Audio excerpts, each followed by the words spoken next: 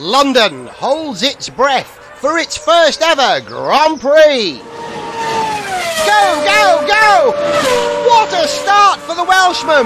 And he's right on the apex using all the curve past St Paul's and back on the start-finish straight for an early stop. His teammates getting in the car with him. Extraordinary! Out of the pit lane, through the chicane. And he's mighty into the tunnel.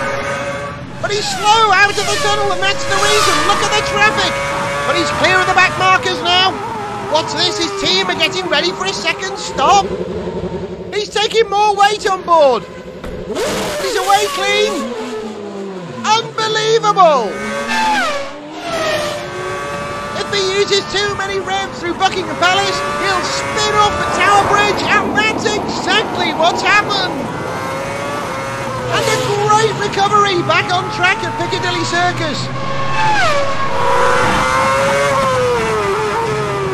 Oh, he's beaten by the lights, but Jones is magnificent today. You know, you could stop that now. Sorry, guys. That's all right, Gareth. You're fine. You're fine. Gareth Jones On Speed!